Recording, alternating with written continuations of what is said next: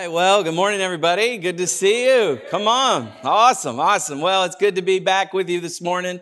Gretchen and I were away this past weekend. The family, we went to a conference down in Florida and had a really good experience there and learned some things. And we also got to do a little fun as a family. So got some fishing in and went to Universal a couple of days. And I managed not to vomit.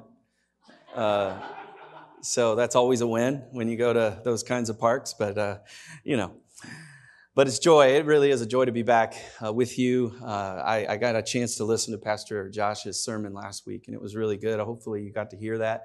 If you didn't, it's online, and you can go back and see that. But we are continuing a series today called The Blessed Life, and we've been in this series for the last few weeks. And if you missed any of the installments of that, you can always go back and find those. Just encourage you to dig in, because I really do believe this.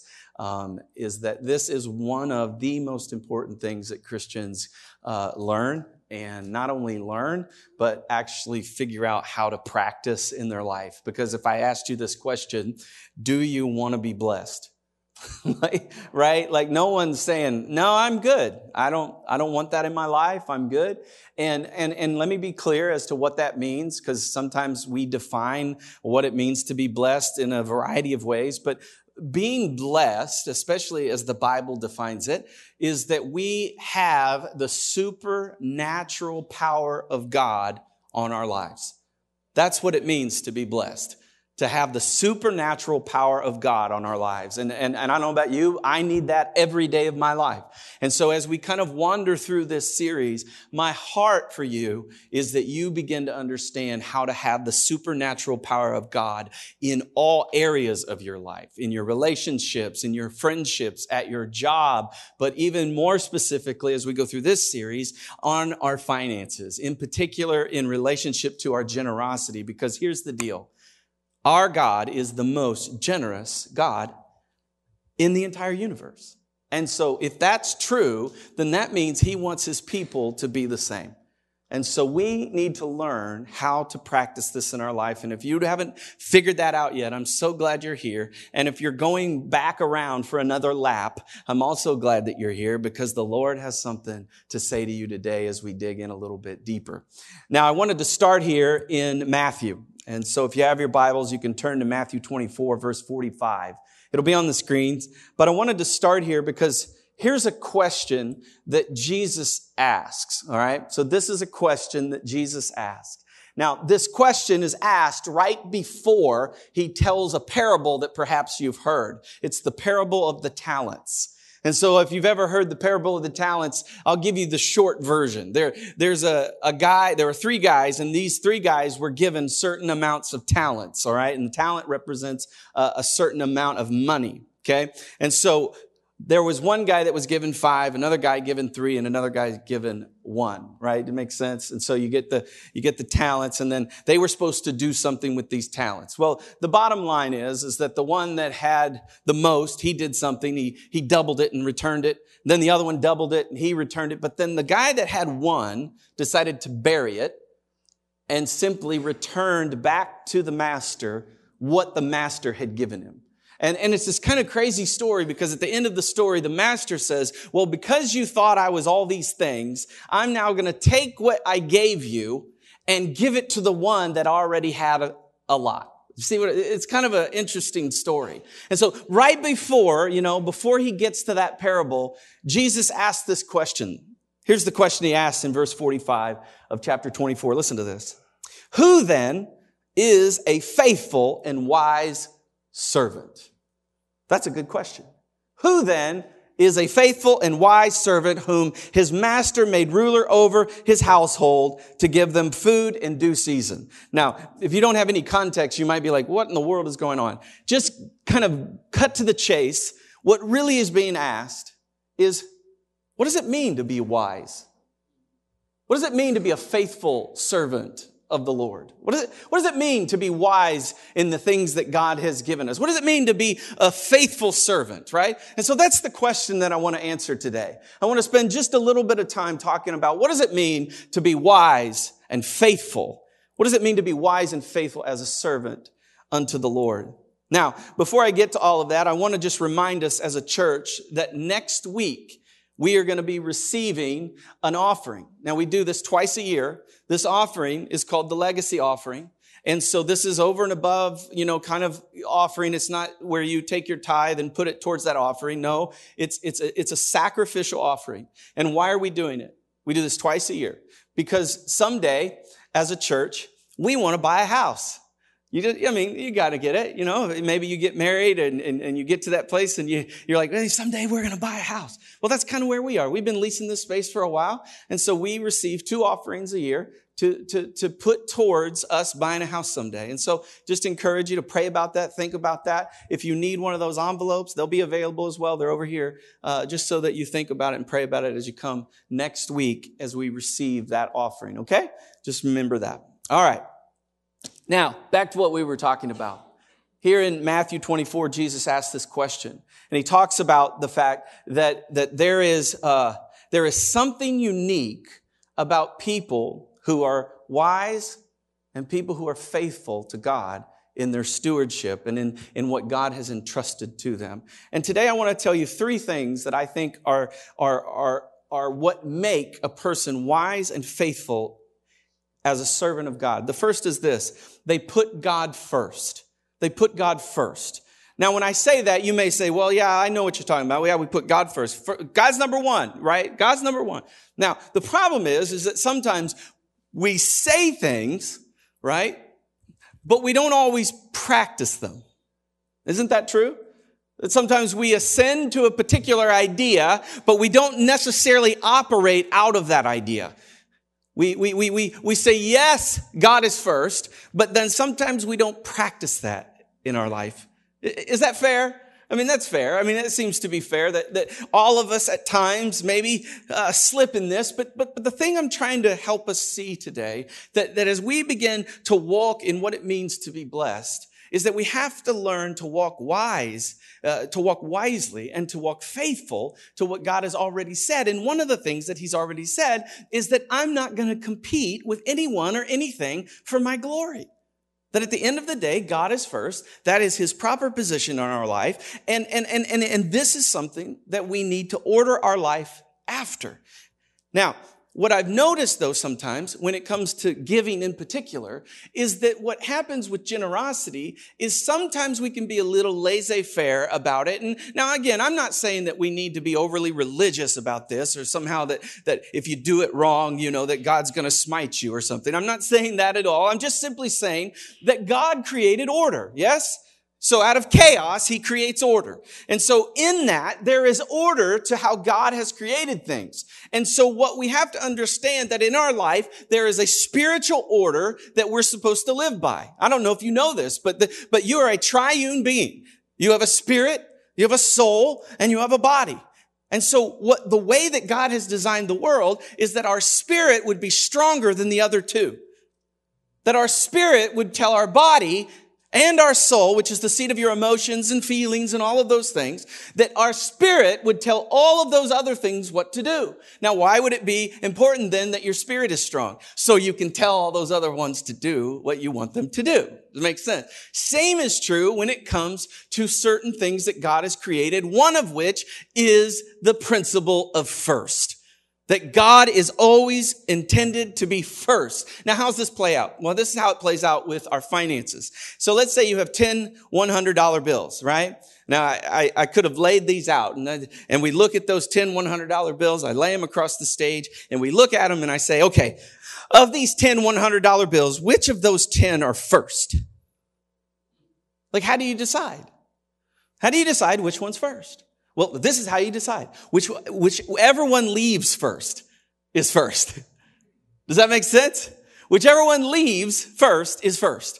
And that's what you have to understand. When you think about putting God first, it's that the first of whatever is there goes to the Lord. And again, I'm not trying to be over religious about it. I'm trying to help teach you a principle that leads to your blessing. Because at the end of the day, God always wants to be first. And matter of fact, tithing is about putting God first. When you receive your check in the mail, when this comes in, your job is to say, okay, I see all of this, and the first thing going out is unto the Lord. That's why a lot of people still write checks. Because you know what those things are, right? A little parchment, you write on them and you sign your name. Yeah. That's why some people still write checks in the church, because they want to be able to write out their tithe and then take it and place it in the offering. They want to that's how they do it, because it's a spiritual activity for them. Okay. Now, I don't care if you do it digitally or whatever, but the thing that we have to see is that it really does matter. And if we're going to be wise and faithful as servants of God, we have to understand that God wants to be first. I shared this a couple of weeks ago about leftovers, right? I mean, some of you love leftovers. Thanksgiving, like you're just pounding leftovers right now, right? Come on. Yeah. Some of you love it. My wife loves to make a turkey sandwich of something. Like, I don't know. She makes this concoction. It's like bread, turkey, potatoes, corn, cranberries. I don't know. I mean, everything you can possibly think to put on it. And then she pours gravy on it. Right? It just covers it in gravy. You know, that's her thing. I mean, she loves it. And some of you are making faces at her. That's just rude. I'm sure you don't eat anything that's weird. I'm sure. But again, she loves this, and it's a leftover from things.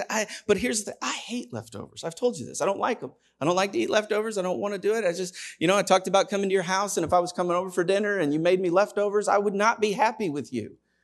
I just wouldn't. I'd be like, you made me leftovers. How disrespectful and rude are you?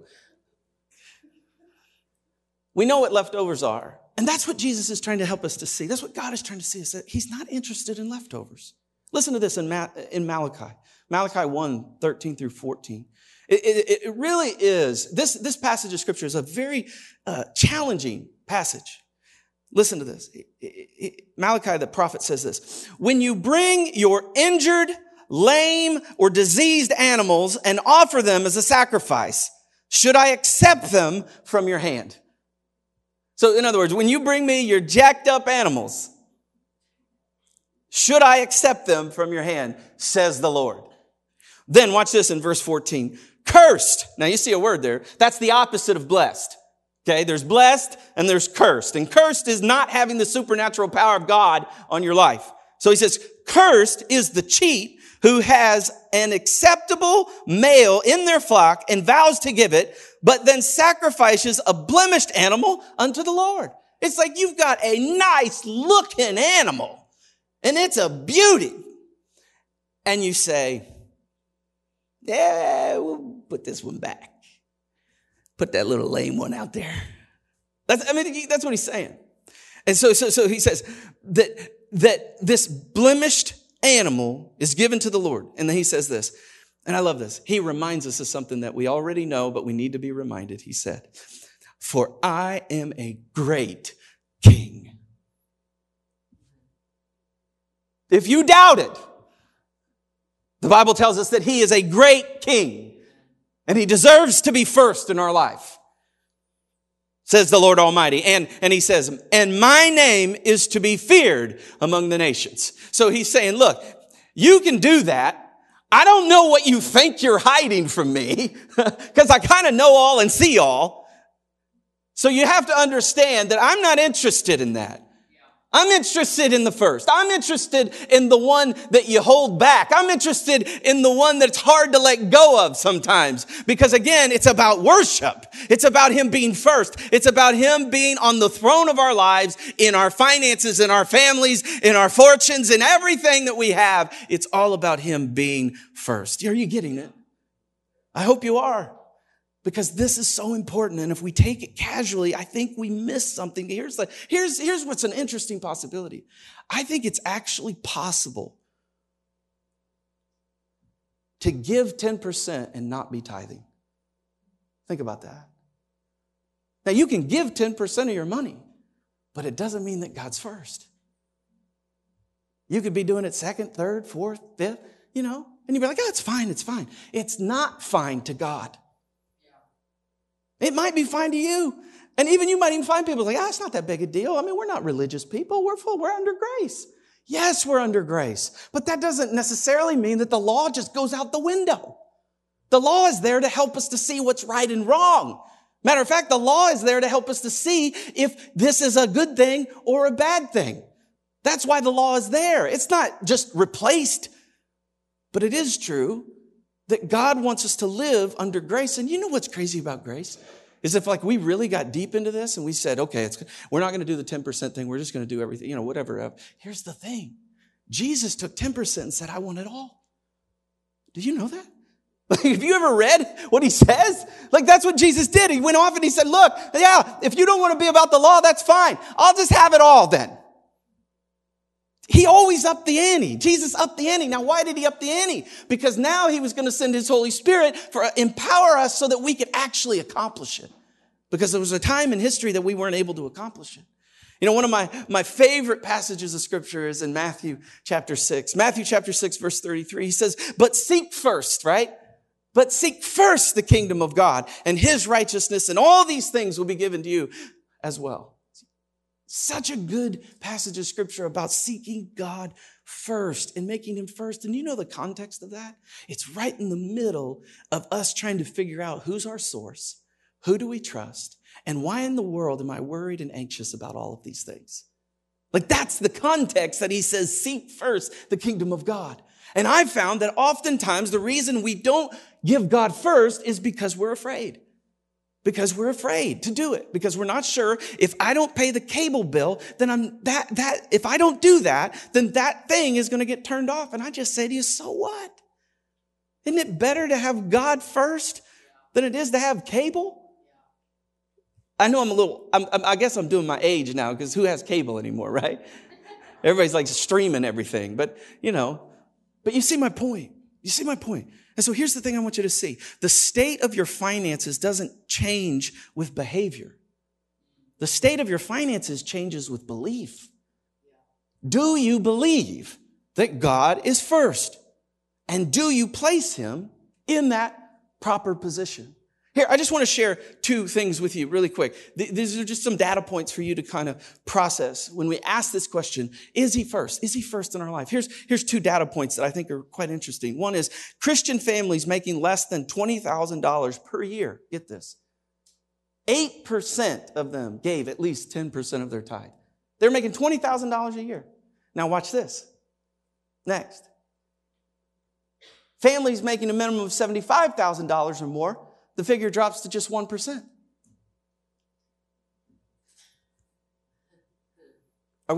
Is this okay? Are we okay, guys? Think about this. So, you remember that old thing, like, if I won the lottery, I'd give a lot more? I just want to tell you, the data does not indicate that that's true.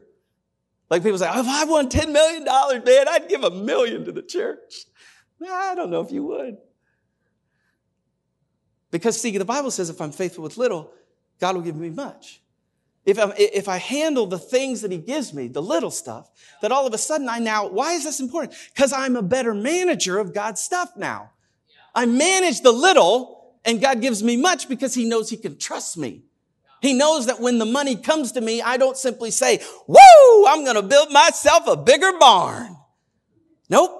I think, God, what do you want to do with this? God, what do you want to do? How do you want to bless the world? How do you want to bless people? How do you want me to build your kingdom with the resources that you've given me? You see the point and you see the difference. And so my point is that we have to, if we're going to be wise and faithful servants, we have to make sure that we put God first. Here's the second thing. In order to be wise and faithful servants, the second thing is that we have to steward the rest. Come on. So we can put God first, but here's the problem. Sometimes we put God first and we're terrible with the remaining 90%. Come on. Isn't that true? Like we're good with, I'll give you the 10, God, but then we go out and we don't steward the 90. We actually blow it. We do things that are dumb. We don't create any limitations or margins in our life. And we just kind of go. And this is the bad part. Then what happens is we get mad at God. And God's like, what? How in the world are you mad at me? I let you keep 90 and you blew it. I know that people don't say this from the pulpit much, but don't we just have to take ownership sometimes for the fact that we didn't steward what God gave us well? And here's the thing, guys, we've all done it. Like we're all in the same boat. We've all had moments in our life where we didn't manage the 90% very well. Isn't that true? Isn't that true? Okay, I just want to make sure you're all still with me because it's true. Now, I know that there are a few of you in here that are like, I've never done that. I've always been perfect with my 90%, and I don't appreciate the fact that you insinuated that I did. All right. But in order to be blessed, in order to be a wise and faithful servant, we have to make sure we're stewarding what God has given us. And here are 4 things that I think really define someone that is a good steward. Here's the first. The first is they live with margin. They live with margin. Let me read this to you. I think this is such a powerful quote. It's from a book by Richard Swinson. He said this about margin. He said, the conditions of modern day living devour margin. That's what he says. He says, if you're homeless, we direct you to a shelter. If you're penniless, we offer you some food stamps. If you're breathless, we connect you to oxygen. But if you're marginless, we give you more things to do. He says marginless is being 30 minutes late for the doctor's office because you were 20 minutes late getting out of the hairdresser, because you were 10 minutes late dropping your children off at school, because your car ran out of gas 2 blocks from the gas station because you forgot your purse. He said that's marginless. Isn't that funny? See, I don't know about you, but I've lived that way before. Have you lived without margin? It's rough. It's hard to be a follower of Jesus and love people without margin. Because isn't it true when you don't have any margin, you treat people poorly? Like that's when you snap at somebody. That's when you get angry at somebody. That's when you're like, I don't have time for that. Right? See, what happens is we create a lifestyle where we have no margin. And I would say that the Bible says to all of us, you're not being gracious to yourself when you create a life with no margin. We might be great at giving other people grace, but we're not good at giving ourselves grace. And when we don't create margin in our life, I would just say that we're being actually quite cruel to ourselves and to our soul. And so margin is so important. Why do you think God instructed us to have a Sabbath? Because he wants to create margin in our life so that our spirit can always be strong and tell our soul and our bodies what to do. There's an order to things, and if we practice it God's way, we will see these things come to pass. And I've just found that in our finances in particular, many of us don't have any margin. We just don't. Listen to this in Proverbs 27:12. A wise, shrewd person discerns the danger ahead and prepares himself, but the naive simpleton never looks ahead and suffers the consequence. I love the Proverbs. Proverbs are just always so straightforward. But what I love about this is he's like, a wise man, a wise woman, a wise and faithful servant of God, they see danger ahead. And they look at it and they say, okay, I see danger and I'm going to make a course correction because I know that there's danger coming. And let me just say this to you. At some point, you will need more money than you currently have. Yes? That's just true. We all know that happens in life. And so here's the thing we have to understand. We have to see the danger and then be wise about it. And you know what that takes? It's very simple. It's a word that none of us like to even use probably anymore. It's a simple word. I'll tell you what it is. You ready? It's math. What? Some of you just like, you had this cold chill go up the back of your spine. You know, it's math. You're like, I hate math. Why are you bringing this up in church? What does math have to do with Jesus? Well, if you want to steward the rest, you got to do some math. If you want to steward the 90 well, you got to do some adding and subtracting. So for all you teenagers and young people in the room, this is where math matters. When you were in class thinking, this stuff isn't going to, yes, it will. It's going to help you in your relationship with God. Because it's going to help you steward the 90 well. And when you steward the 90 well, you can live with greater margin. Do you see? Proverbs 21:5 says this, good planning and hard work leads to prosperity, but hasty shortcuts lead to poverty. Do you know this? 43% of people spend more than they make, and they have to borrow or put it on credit to make up the difference. 43% of people. So what that means is almost half of the people in this room are spending at a level that's greater than their current income. Isn't that crazy to think about? Now look, this is a no judgment zone. I'm not judging you. I'm just simply saying that some of us haven't been taught. Some of us just didn't know. And so I'm so glad you're here. I'm trying to help you. And today you might be thinking, Pastor, I hate math. That's okay. I know people that love math, and they would love to help you. You don't have to live this way. You don't have to live with no margin. Because see, that's one thing that I know a good steward does. Number two is that they spend wisely. How do you spend wisely? This is going to get real practical, people. Come on, just stay with me. How do you spend wisely? Here's another dirty word. A budget. No! We've talked about math. Now we've talked about budgets. Are you kidding me? This is church. When are we going to talk about God? Do you see what I'm getting at? Is that this is all very practical. And that's what I love about our God is he's so practical.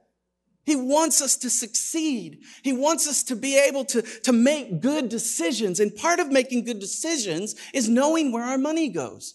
I love the way that Dave Ramsey says it. He says that every dollar should have a name. Every dollar that you have should have a name. And so you know where it's going. You know, it's going over here. It's going to there. I've already made that. And here's the thing about tithing is that if you will go ahead and make the decision now that he will be first in all of your decisions, because that's your belief, you won't have the problem later trying to determine if you're going to give it to him first. Because you've already made a decision. Whether you're up or down, whether you're rich or poor, whether you're in the middle somewhere, whatever it is. Whether the government sends you that check this month, which I know many of you got and you didn't tithe on any of it.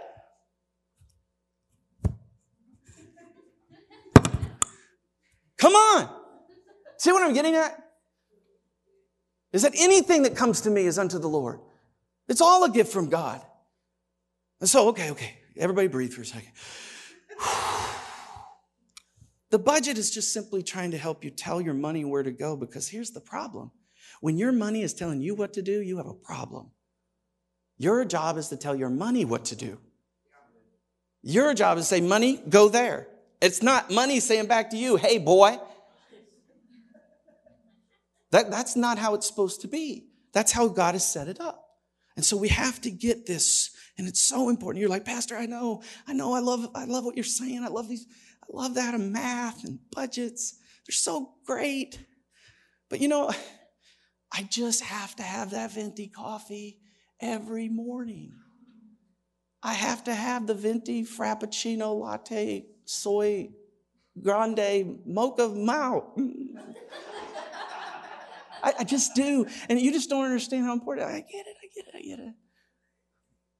But here's the thing. If we went and looked how much you're spending on that venti mocha cappuccino, like you get to the end of your year and you're like, oh. I mean, I would love this. Some of you got some habits. We all have habits. Do a deep dive into how much you spend on that habit by the end of the year. And then come back to me and say, Pastor, I just can't give to the church anymore. Right? You see what I'm saying? Like here, I'll give you an example, and this is in my own life. Because we all have these things in our life. So there's this game my son and I are playing. You've heard me talk about it, this stupid game. It's called Empires and Puzzles. Don't play it. But him and I were playing it, and we loved it, and we were having a great time. It was like our little thing. And the next thing you know, they've made it so easy to buy stuff on your phone. Like I have an Apple Pay or something. You got one of these?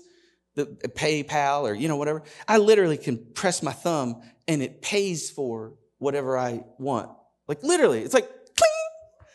I just spent like $100, didn't even know, just left.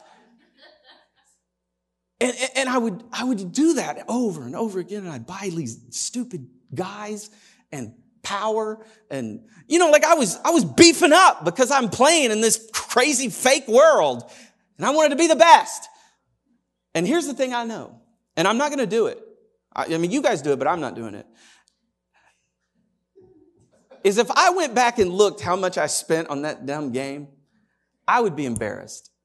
I'm just telling you, I think I'd be embarrassed. And the Lord brought some conviction into my life, and I said, delete. I got rid of that game. I don't play the game. I don't even look at the game. My son even mentioned it the other day. He's like, hey, Dad, the game. I was like, I don't care. Don't talk to me about that game. Because what happened is it was a drain on the 90. It was a little drain. It was just drip. It was a drip on the 90. And I let it happen. Do you see what I'm getting at? That's why we have to be vigilant, because there's all kinds of things out there that are trying to compete and take away from what God wants. And here's the thing. None of us want to be held accountable. We don't want anybody looking at our bank records, man. They're like, no, I'm good.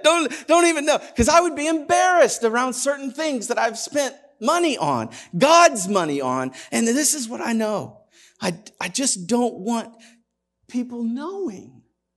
And so what happens is we pull away, and when we need help, we don't ask for it because we're embarrassed. And the problem is you get into a bigger hole, and it's my money, dadgummit. It's my money. And how dare you tell me what to do with my money? But here's the problem, is that money is telling you what to do already.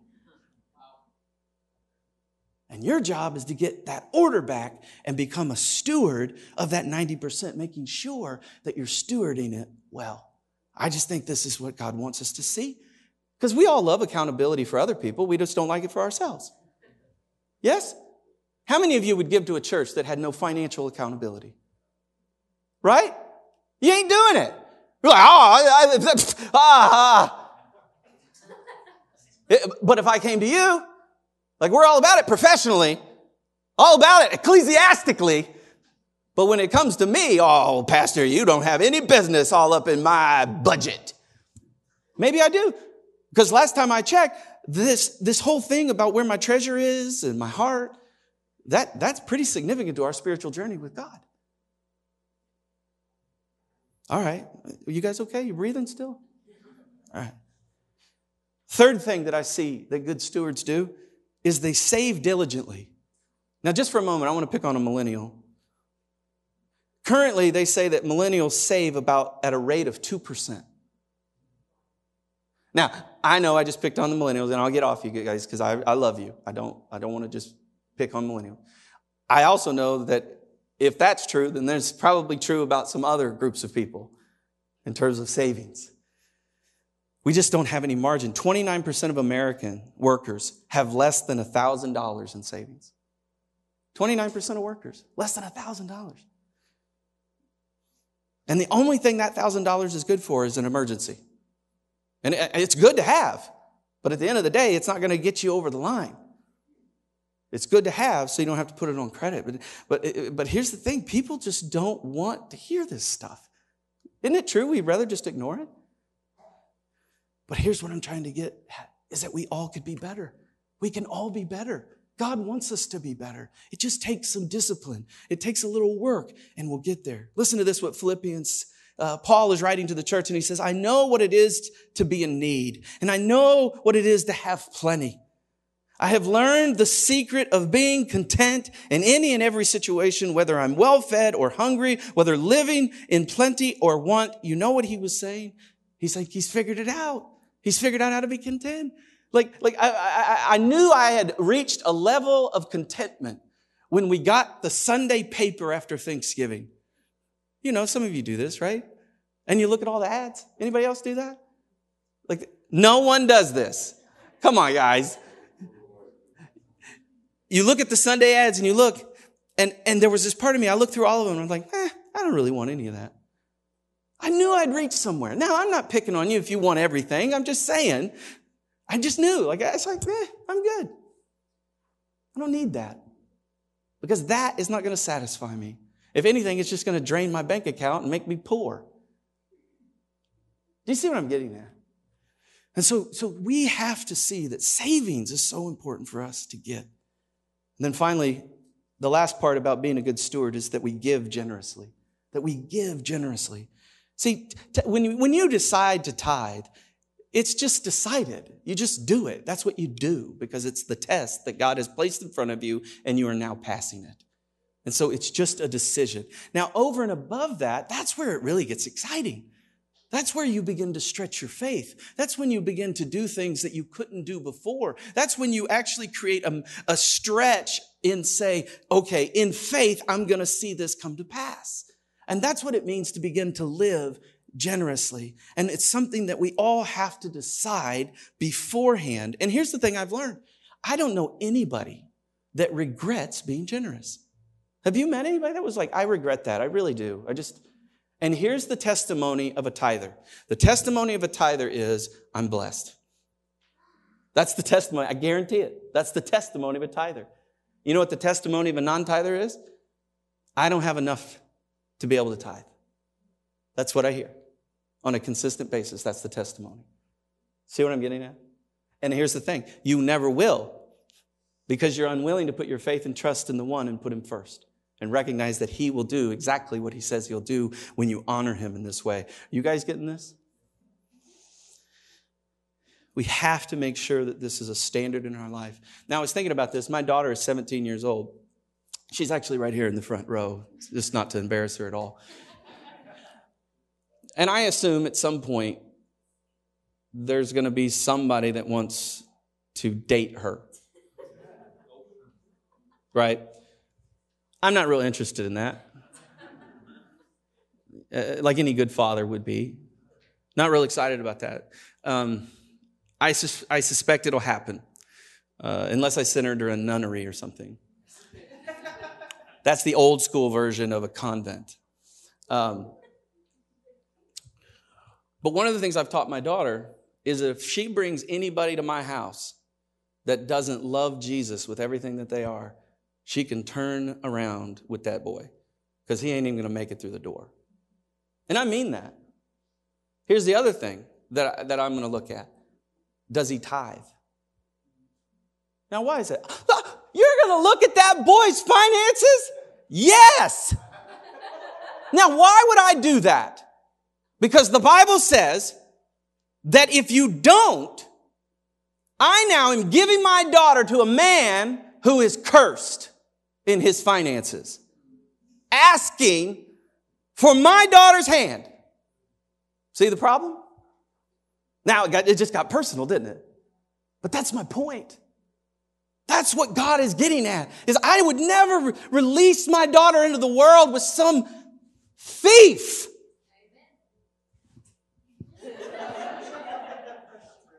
Now, you say, Pastor, that's really harsh. Yeah, I know. But I'm just telling you what the Word says. You can get mad at God, get mad at the Bible, get mad at the prophet. Don't get mad at me. I'm just simply telling you what the Bible says. And I want my daughter to be blessed. I want the house that they make together to be blessed. And the Bible is very clear how that gets done. That you put him first in everything. And you'll see the blessings of God come to pass. Woo-wee! That's good stuff, guys. That's good stuff. We'll end with this. The last thing about what it means to be a wise and faithful servant. Are you guys still with me?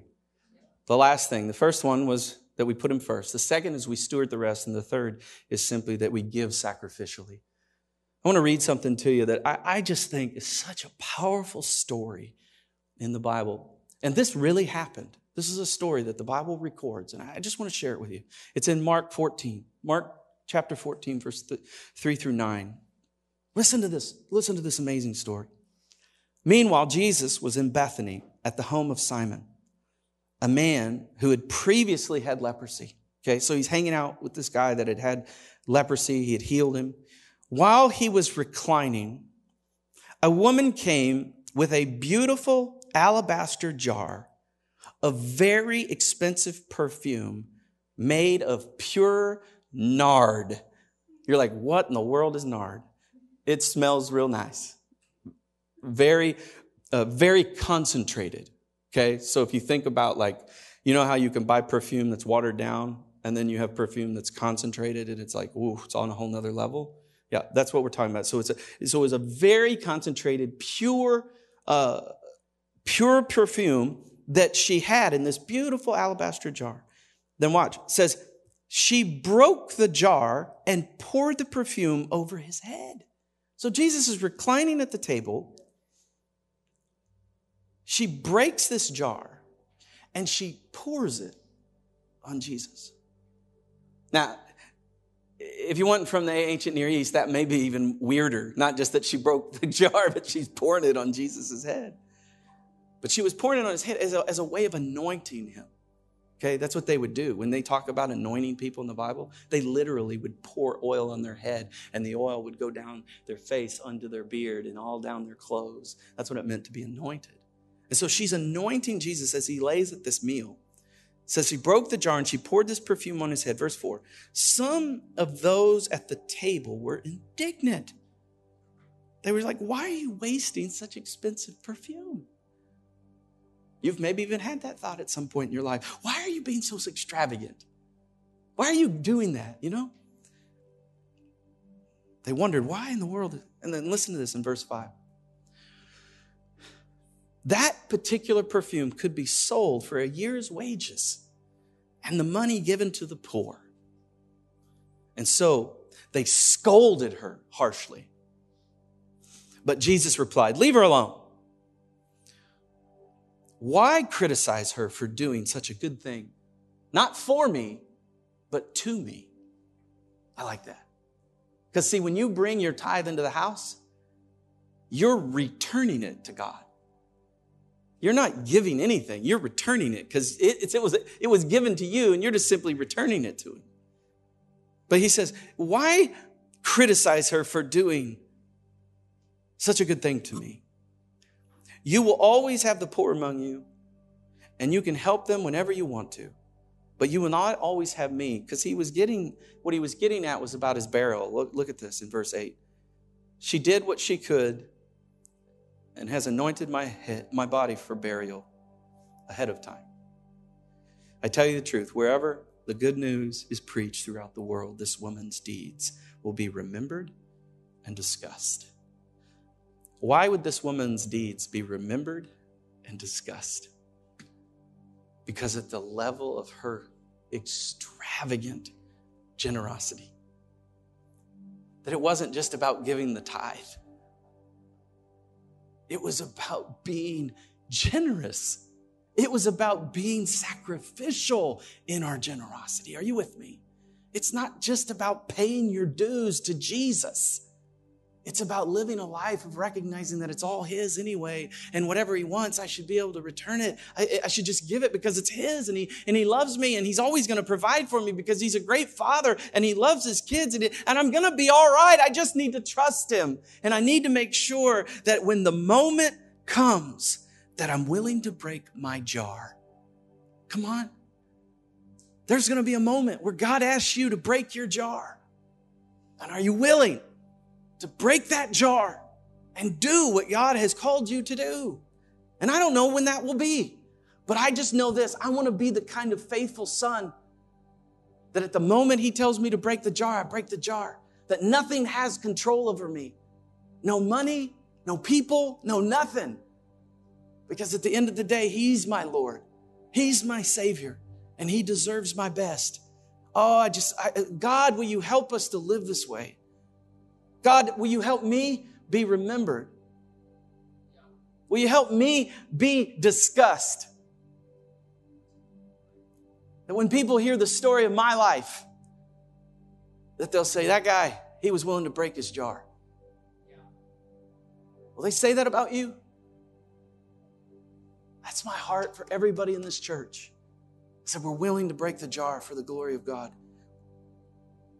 See, the Savior had come to earth to break an alabaster jar for humanity. Did you know that? Mm-hmm. And Mary had come that night to break one for him. It was a jar he never regretted breaking, nor did she. I think when we come to the cross, we don't always remember that Jesus was willing to break his jar for us. He was willing to sacrifice everything for you and for me. And so when he asks us to return to him what's rightfully his, when he asks us to steward the 90, when he asks us to give extravagantly and generously to people, to the kingdom of God, it should never be something I do out of guilt or shame. It should just be something I do because he's done everything for me. Jesus, thank you for breaking your jar, that I might stand before God holy, right, and spend eternity with him. Come on. That's what we need. I love the way that Martin Luther said it. He said, I have held many things in my hand, and I have lost them all. But whatever I've placed in God's hands, I still possess. Let's pray. God, I thank you so much for your word today. I thank you for how it challenges us, how it penetrates deep into our heart, how it even sometimes slices through the junk of our lives. Thank you, God, for your truth. Thank you for loving us so much that you were willing to break your jar for us. Lord, I want to pray for anybody in this room today that really desires to honor you first. They want to honor you first in their finances and in their life. I just want to help you today as you think and pray about your next step. I want to pray for you. Lord, I pray for anybody in here today that's trying to make that step, that they're like, I'm scared, I'm afraid. God, I pray that faith would rise up in them and they begin to honor you. They honor you first in everything that they say and everything that they do. God, would you give them what they need? Would you give them the power they need? Would you help them as they begin to mix their faith right now with this belief? I pray in Jesus' name that you would begin to intercede in their life and that you'd begin to show up in ways that they can't think or imagine, as your word so clearly says. Father, would you bless them as they honor you? You know, Jesus so clearly was willing to break his jar for you and for me. What that means is that Jesus came into this world, and here in a month or so, less than a month, we're going to celebrate the birth of our Savior. But here's the truth. He was born. He grew into a man. And at 33 years of age, he went to a cross. And he poured out his offering. He broke the jar. He died for you and for me. He took him off the cross, laid him in a tomb, and 3 days later he came out of that tomb in victory. He beat sin, he beat death, he beat it all. And someday he's going to come again, is what the gospel tells us. I don't know your story. I don't know where you come from or where you've been. But I do know this. Jesus Christ, while we were yet sinners, he died for us in order to restore us back to a God that loves us so much. And so if you're here today and you've never taken a step of faith to make Christ Savior of your world, your life, I want to give you an opportunity to do that. And so with heads bowed and eyes closed, I just want to ask you, do you know that at the end of your days, that you'll spend eternity with him? And if you don't, I want to be able to pray for you. So if you're here today, today is your opportunity. So with heads bowed and eyes closed, I just want to ask you a question. Are you willing to take a step of faith today? The Bible says, are you willing to say that this is what you want? To confess with your mouth, to believe in your heart. And if that is you today, I want to be able to pray for you. So, like I said, heads bowed and eyes closed. I want you to do something for me if this is you. If you wouldn't mind, as a statement of faith, I'd like for you on the count of 3 just to simply raise up your hand. If you're online, you can do the same thing. But right now on the count of 3, just raise up your hand. 1, 2, 3. Just raise your hand up real quick. I want to see it. God bless you. God bless you. Thank you, Jesus. All right, you can put your hands down. I want to say this prayer. I'd love for you to repeat it after me as a way of sealing this. And so, church, let's all pray together. No one's praying alone in here. Come on. Heavenly Father, I need a Savior. Will you forgive me of my sins and become my Savior? Will you be Lord of my life? I surrender my life to you. Fill me with your Holy Spirit.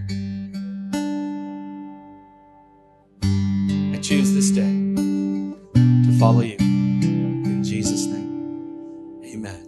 Amen. Can we celebrate those that are making decisions today?